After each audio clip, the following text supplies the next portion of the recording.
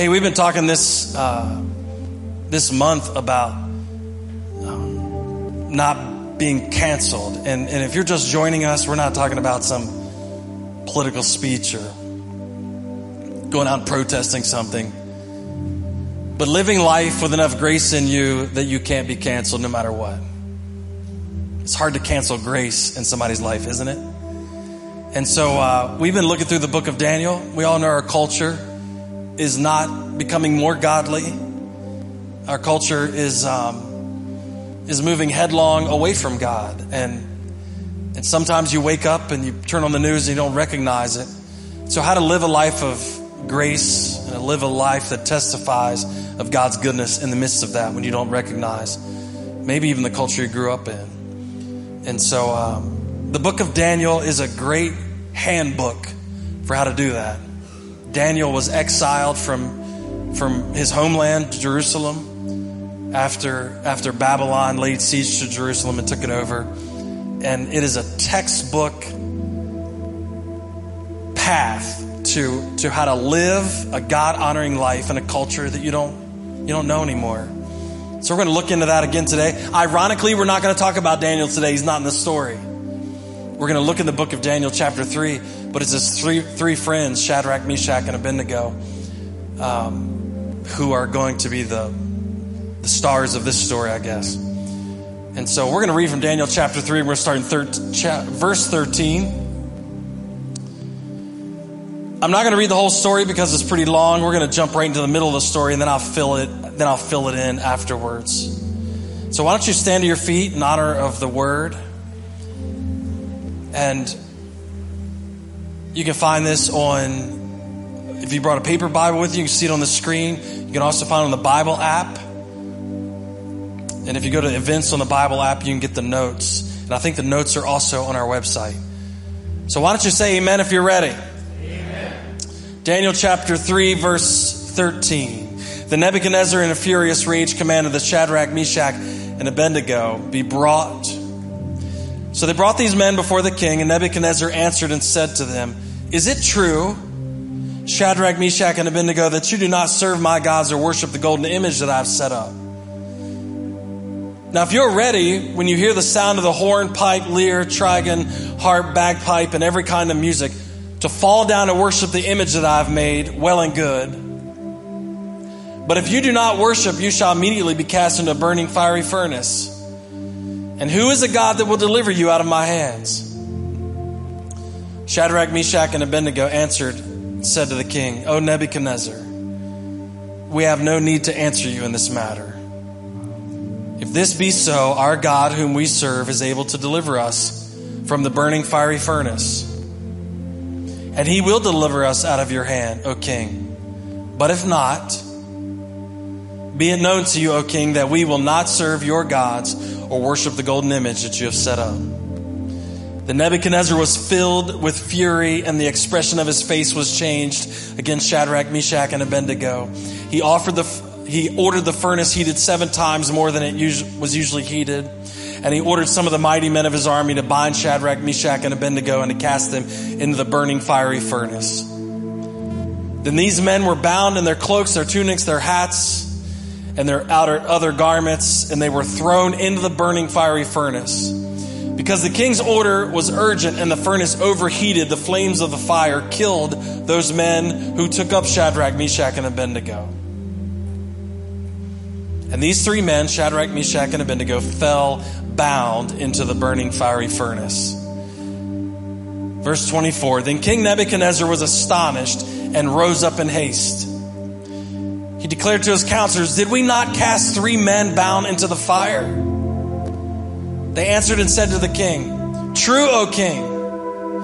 He answered and said, "But I see 4 men unbound walking in the midst of the fire, and they are not hurt, and the appearance of the 4th is like the son of the gods." Then Nebuchadnezzar came near to the door of the burning fiery furnace. He declared, "Shadrach, Meshach, and Abednego, servants of the Most High God, come out and come here." Then Shadrach, Meshach, and Abednego came out from the fire, and the satraps, prefects, the governors, and the king's counselors gathered together and saw that the fire had not had any power over the bodies of those men. The hair of their heads was not singed, and their cloaks were not harmed, and no smell of fire had come upon them. Nebuchadnezzar answered and said, "Blessed be the God of Shadrach, Meshach, and Abednego, who sent his angels and delivered his servants who trusted in him, and set aside the king's command and yielded up their bodies rather than serve and worship any god except their own. Therefore I make a decree, any people, nation, or language that speaks anything against the God of Shadrach, Meshach, and Abednego shall be torn limb from limb. Their house is laid in ruins, for there is no other God who is able to rescue in this way."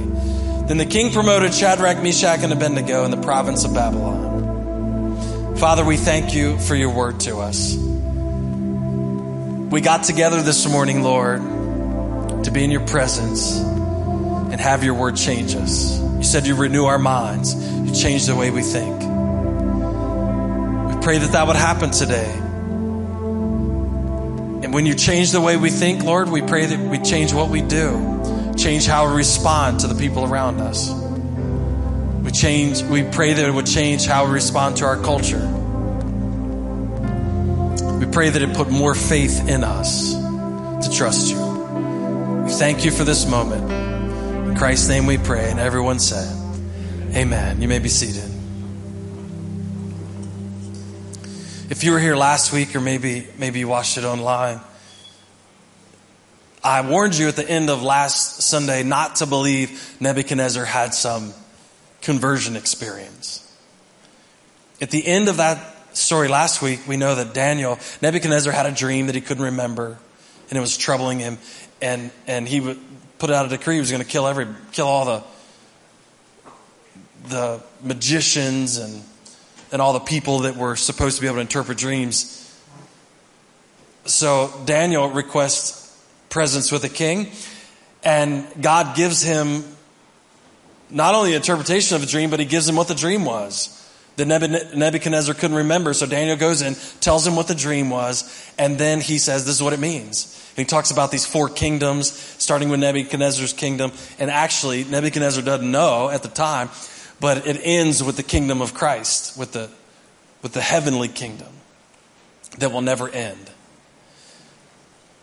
So the ending scene of the last story was Nebuchadnezzar bowing prostrate down in front of Daniel, declaring Daniel's God, the God of gods. And I warned you last week, don't think that Nebuchadnezzar's had some like transformational experience and now all of a sudden he became a believer in the one true God, because that's not what happened. It was like he took Daniel's God and added him to the beef stew of gods. Just a whole bunch of stuff in there.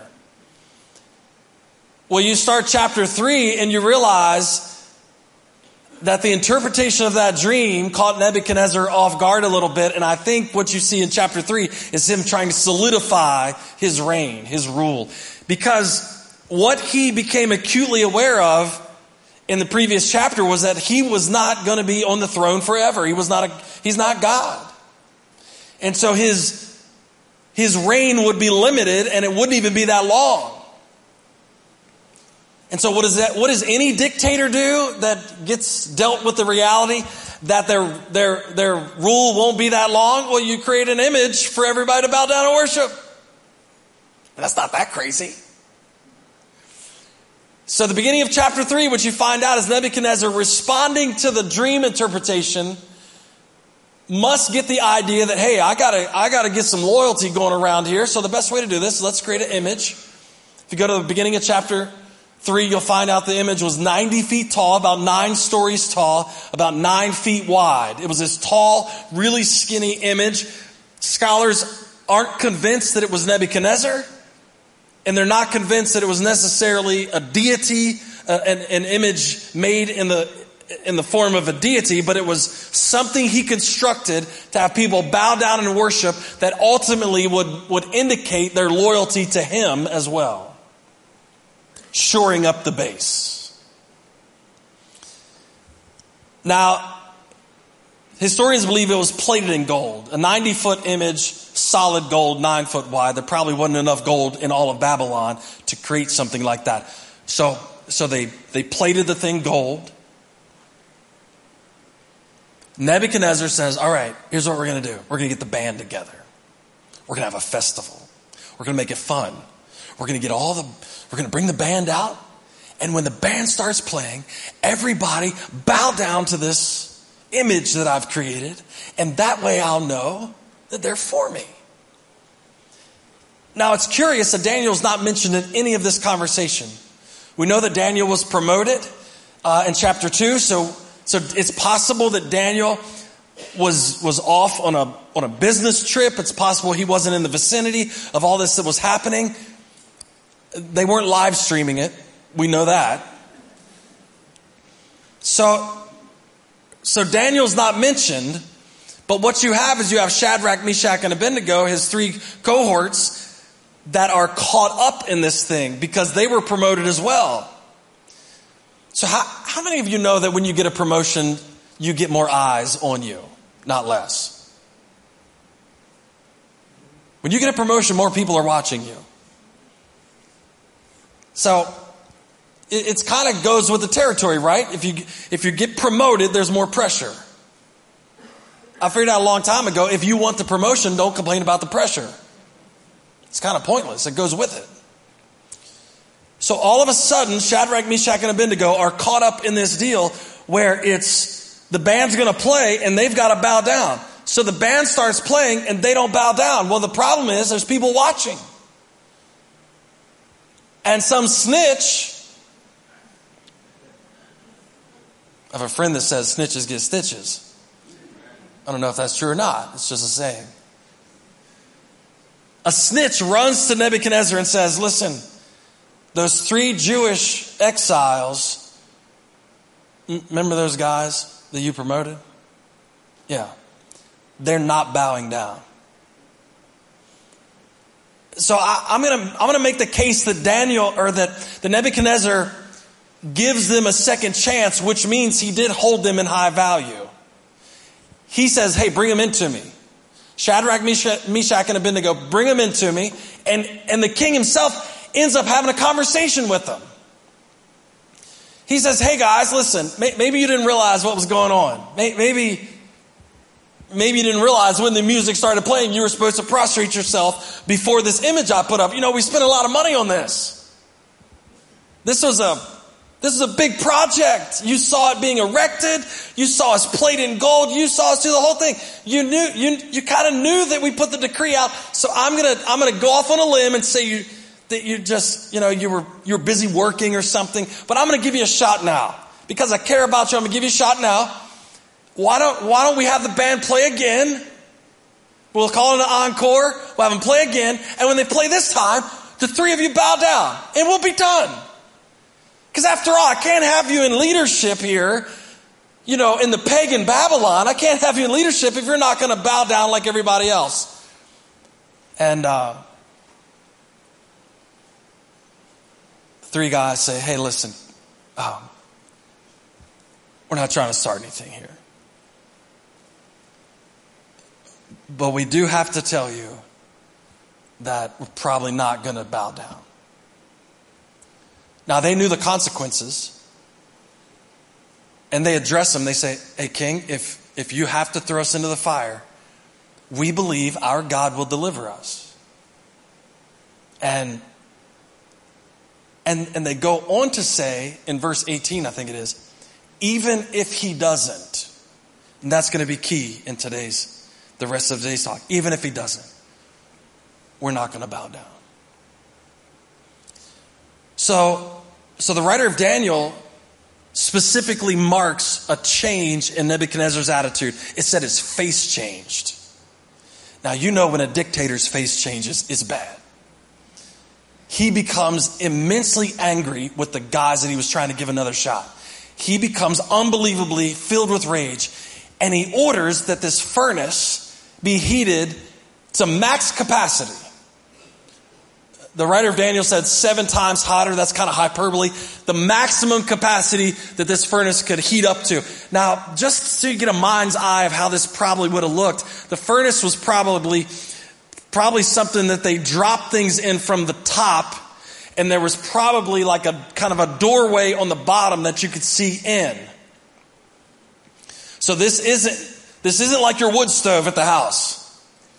This is going to be made of of bricks or something like that, they threw them in the top, bound up. He says, you heat it up hotter than we've ever had it before, and then bind them up. So we know the three guys were dressed up for the festival, because it said in their cloaks and their tunics and their hats and their other garments, they just left them in the costumes, wrapped them all up. It said they bound them, and then they tossed them into the top of this thing.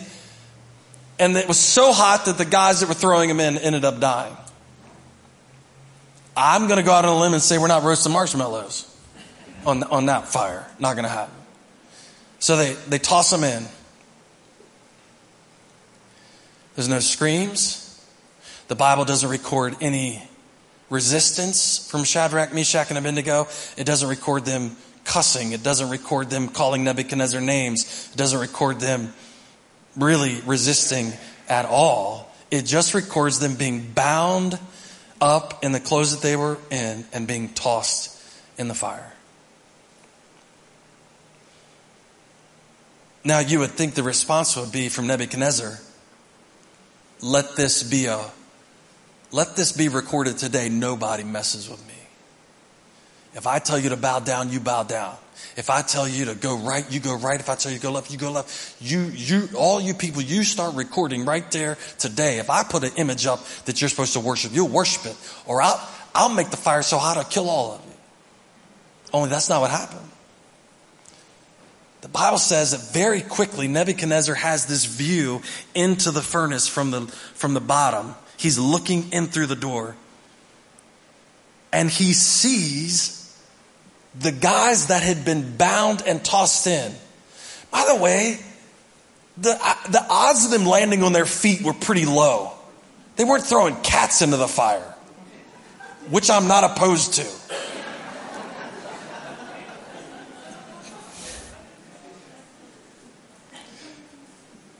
Can you imagine tossing these three guys into the fire? Now, for Nebuchadnezzar and Shadrach, Meshach, and Abednego, could you imagine standing in front of the king and going, hey, listen, we believe God's going to be faithful, and even if he doesn't, we're not going to bow down, and going through the massive amount of fear, getting wrapped up and then tossed into this thing only to land and then realize this doesn't hurt. I'm not bound anymore, and I'm not dying. That would be insane. Now the issue is it's having the exact opposite effect on Nebuchadnezzar. Nebuchadnezzar is looking through the door and going, it says in haste, he's calling, hey, we threw three guys in there, right? Yes, O king, threw three guys in there. Hey, you tied them up, right? Yeah. Matter of fact, Billy's the one threw him up in there and he's dead too. He was this close to retiring. I see three guys standing up and then I see a fourth guy. Now remember I told you he didn't have a conversion experience in the story before. He says he doesn't say he looks like the son of God. He says he looks like a son of the gods. He said, I see a fourth guy I don't recognize. Here's the crazy part. As soon as I figured out that I wasn't on fire, I would have run out of the furnace. But for some reason, the biblical account is the king has to call him out. Like they had to get permission to leave the furnace. So the king, seeing now, in unbelief, looking into the furnace that is raging, sees Shadrach, Meshach, and Abednego standing up, unfettered, with a godlike person beside them. He calls them out, Shadrach, Meshach, and Abednego, come out of the furnace. They come walking out. I wish I was there to hear the first words like, we don't know what happened. But how about we agree not to try that again?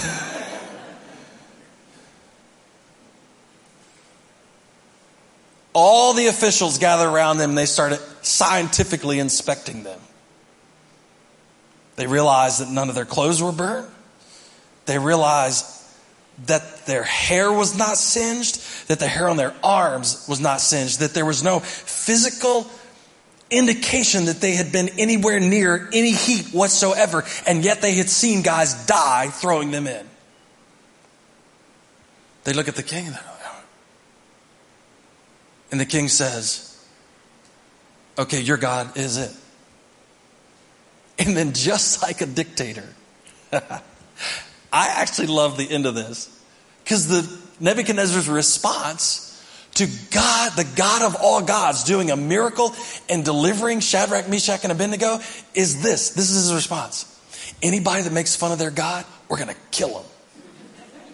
That's how we work in Babylon. We realize that Shadrach, Meshach, and Abednego's God can deliver from anything. So the result of this is a mandated allegiance to Shadrach, Meshach, and Abednego's God. And if you don't, we will rip you limb from limb.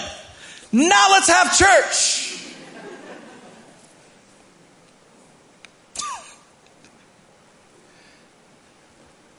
Let that be a case for don't try to play church, because you might end up hurting people. Yeah. Nebuchadnezzar didn't have a real relationship with God. He was just noticing that the God of all gods was immensely more capable and powerful than anything he had ever experienced in pagan worship. And his response to it was not good. We've been talking the last month, our culture is not turning towards God. It's rapidly turning away from God.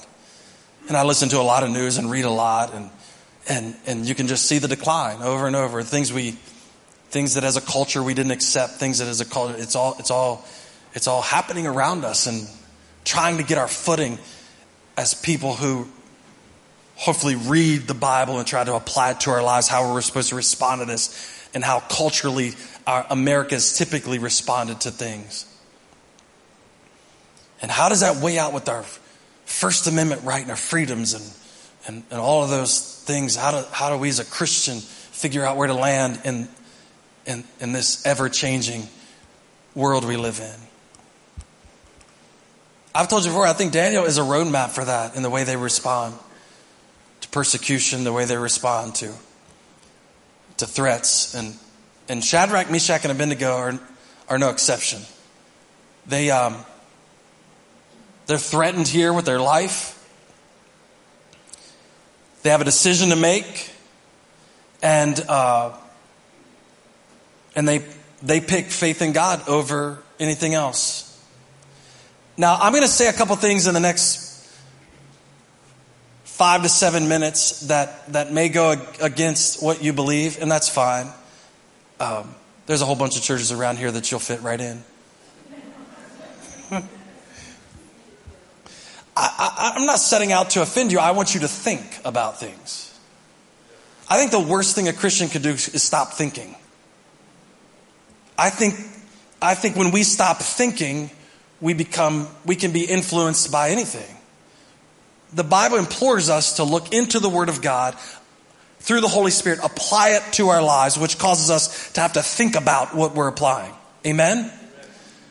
So there's a couple of life principles that I try to employ that keep me sane and not frustrated all the time. And one of them is to never say this. And if you've said this, I'm not faulting you for it. I'm just saying maybe you could join my side and never say it again. How many of you heard the thing, the best is yet to come? You ever heard that statement? The best is yet to come? The best is yet to come. And what we'll do is we'll get into a bad circumstance and we'll be like, hey, listen, man, the best is yet to come. I'm 45 years old and I'm in pretty decent health, but I've got some, maybe you could call it a couple structural issues with my spine and things. But so I'm trying to work out and defeat the old man time and all that stuff. So I was talking to some people that were a good bit older than me, and they were working through some health issues. And I said, man, hey, getting old ain't for sissies, is it? Yeah, it's not for sissies. What I'm starting to realize is my physical condition may not get better. Anybody else? Anybody else in that boat where you're like, you're starting to get to the age where you're going, hey, you know what? This might just be, yep, this is going to hurt for the foreseeable future. Yeah. And then you get out with a bunch of teenagers and you forget. And then you remember the next morning. Or you get out with some young guys, you're starting to work, and you're going, I can keep up with them. Yeah, keep up with them. I don't need to drink any water. They're not drinking. I don't need to take a break. And the next morning you wake up, and you don't want to hang out with them for like a month, because if you do, they're going to tell. The reason I don't use the term the best is yet to come, because it is always based on circumstances improving. It's always based on circumstances improving. When I say, hey, the best is yet to come, what goes through most of our minds is, my job is going to get easier. My relationships are going to get easier. I'm going to get more money. I'm going to get a better house. My kids are going to listen, and my wife's going to love everything I say and do. And it's just gonna, at some point in time, maybe in the very near future, the best is still coming. That means my life is just it's gonna be so good, everybody's gonna want to be like me. I've lived long enough to know there's no part of that that's true. Chapter 2, Daniel, God proves himself immensely faithful to Daniel, gives him the dream and the interpretation in the middle of the night. Daniel goes in front of Nebuchadnezzar, says the whole thing. Daniel and his boys get a promotion. The king is prostrating himself before Daniel. And in a blink of an eye, if the best is yet to come, it didn't prove in Daniel's case. Because in a blink of an eye, it doesn't seem like it takes very long at all. Shadrach, Meshach, I bet you they were like, hey, where's Daniel now? My man went on a business trip. We're getting tossed into the furnace. They're tying him up, throwing him into the furnace. They weren't going into the furnace going, the best is yet to come. Now, if you're not careful, how many of you like the old Southern gospel preaching? Anybody like that here? You're not going to hurt my feelings. Anybody? You're like, we're like, ha! Okay. Listen, I've heard this sermon preached so many times, and it goes like this. When you get into the fire, there's going to be a fourth one there, and he's going to pull you out. Yeah. You ever heard it preached like that? That every time you get in trouble, God's going to pull you out. Don't you worry. Walk into the fire. Pull you out. Yeah. How many of you have ever been in the fire and you couldn't sense God's presence?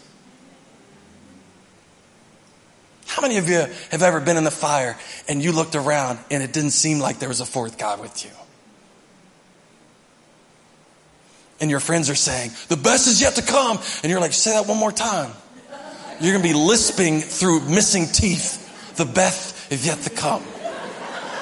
I'm going to punch you right in the mouth because my life is not getting better. I'm trusting God more than I've ever trusted in my life, and it's not improving. The problem is, you trusting God doesn't mean you can control everybody else. Trust me, I've raised kids. I've been married a quarter of a century. In all of your effort, you can't control anyone else. So if the best is yet to come, that means you would have to exert some type of control over your circumstances, and that's really, really difficult.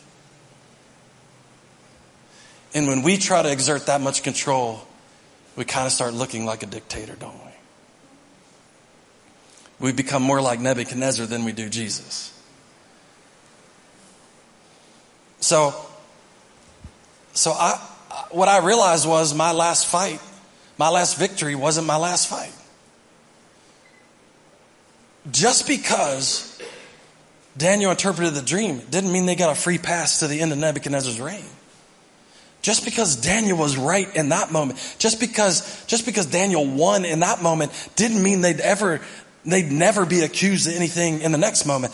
It's called you're living in a pagan culture. In my life, I'm not a pessimist. My wife would tell, I'm not a pessimist at all. I believe to get up, work hard, make it happen, improve every day, but I can only control me. I can't control any of the circumstances that are happening around me. I can't wave a magic wand and make everybody do what I want to do. So the likelihood that I'm going to face more hard times in a culture that's moving away from God, not towards Him, is pretty high. Amen?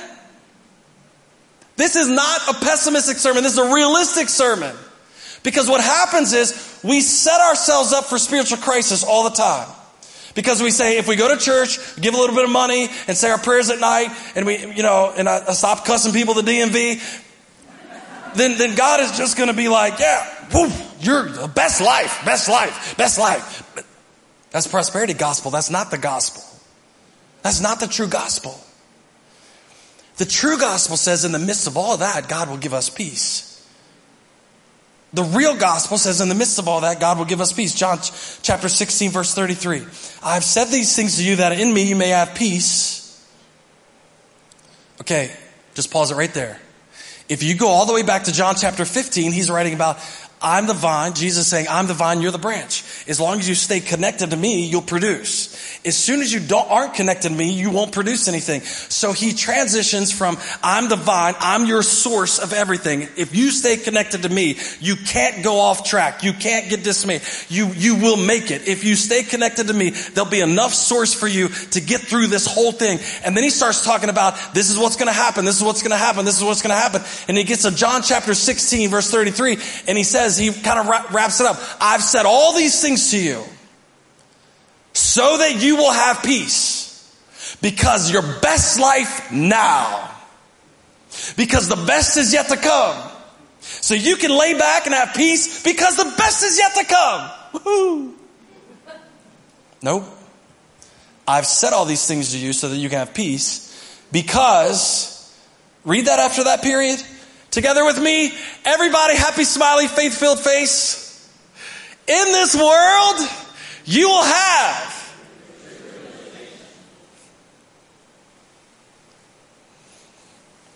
Well, that feels warm and fuzzy, doesn't it? Why don't you go home and tell your 3-year-old, it's going to get worse. But mommy loves you. It's going to get worse.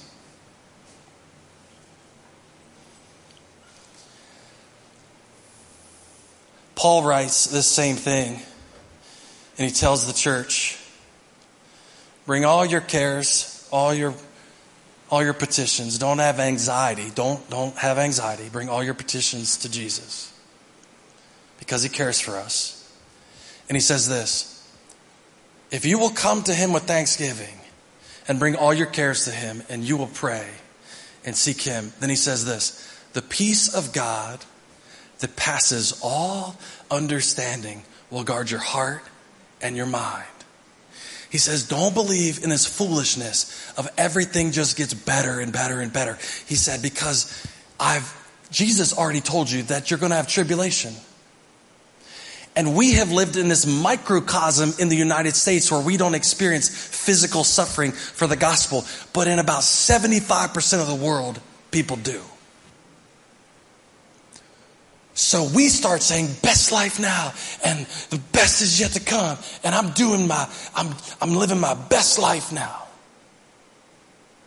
Because we don't know what it's really like to have to make a choice.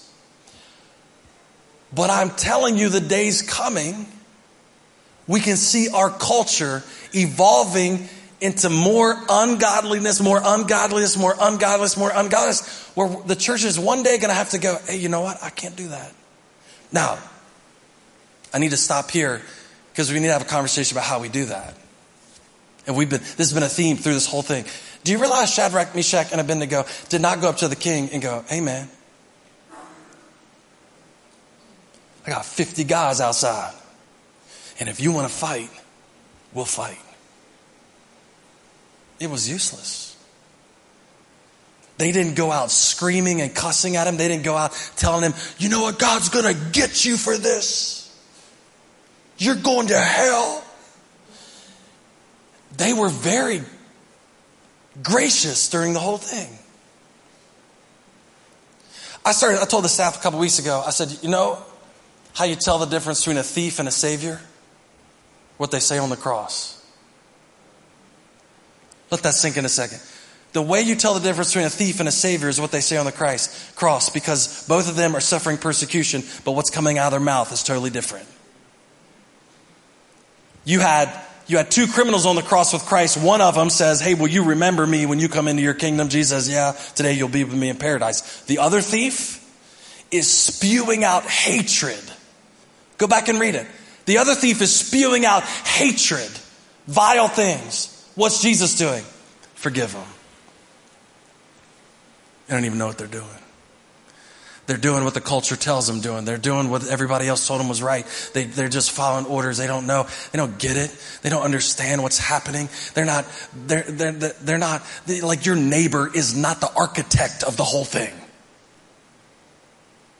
The person that you work with is not the architect of the whole thing. The person that your family member that you wake up beside sometimes is not the devil incarnate.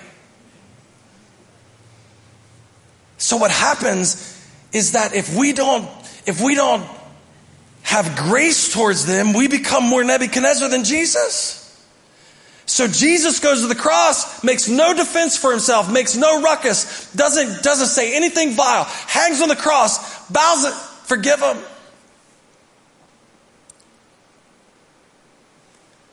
Just forgive him, Lord. The problem with the American church is we've been taught to fight people, not devils. And the people aren't to fight. So we see in a pagan culture in Babylon, Nebuchadnezzar is the guy. But Shadrach, Meshach, and Abednego don't fight him. Here's the crux of it. My prayer is that everybody in this building has an either way faith. Either way faith. Look at your neighbor and say, we need an either way faith. That's not wishy-washy. That's not a wishy-washy faith. Don't make a mistake, because I've heard some word of faith preachers say stuff like, well, if you don't just say in Jesus' name, then it's not real. They didn't do that. They were faced with the reality of being thrown into a fiery furnace. You know what the odds are of them coming out of that? Less than 0. So they make this comment. They say this. O King Nebuchadnezzar, we are not going to bow down. They're not screaming, they're not yelling. We're not going to bow down to your idol. We believe our God will deliver us. That's what we believe. Then verse 18. I don't know if you've got that. Verse 18. Very simply, they start out, but if he doesn't. Either way. Either way. Whether the best is yet to come or it isn't.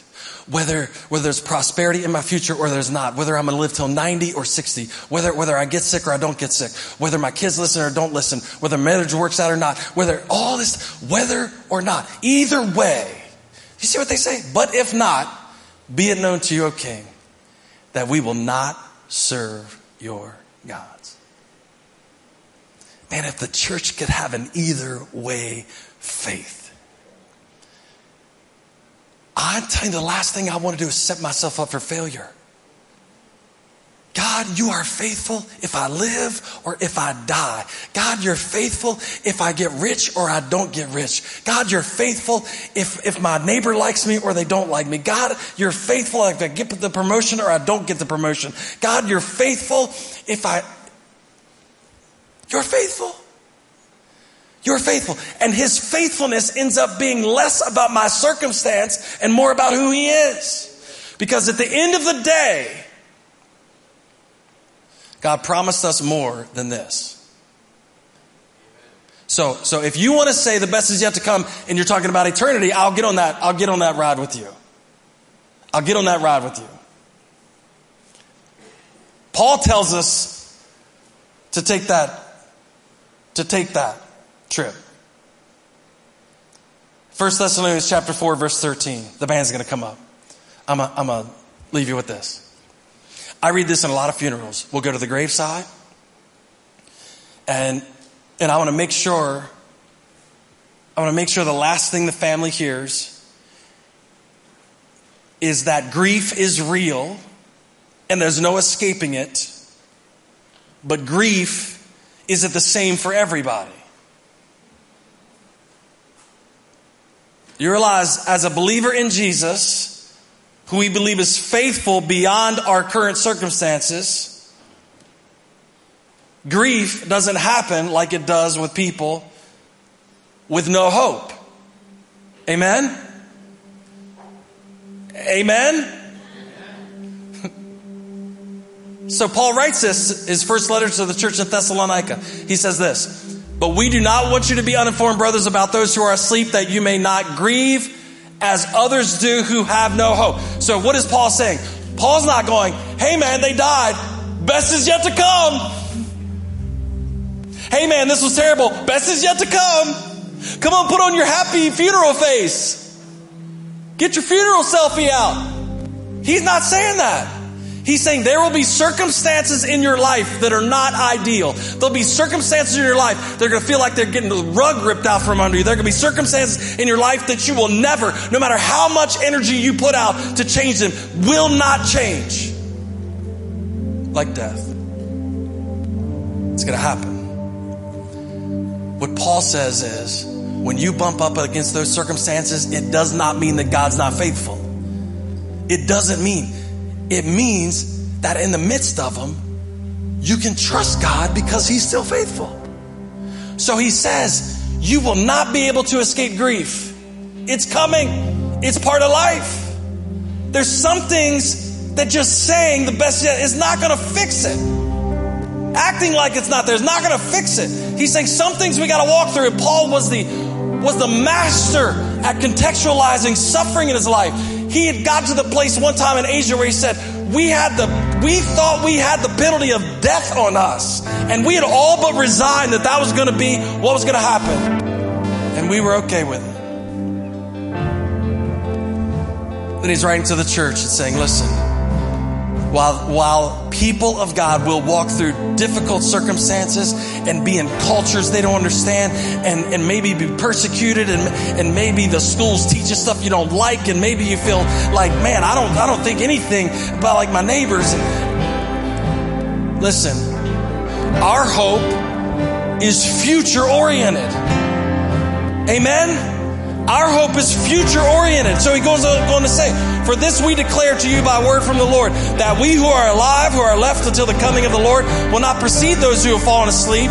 For the Lord himself will descend from heaven with a cry of command, and with the voice of an archangel, with the sound of the trumpet of God, and the dead in Christ will rise first. Then we who are alive, who are left, will be caught up together with them in the clouds to meet the Lord in the air.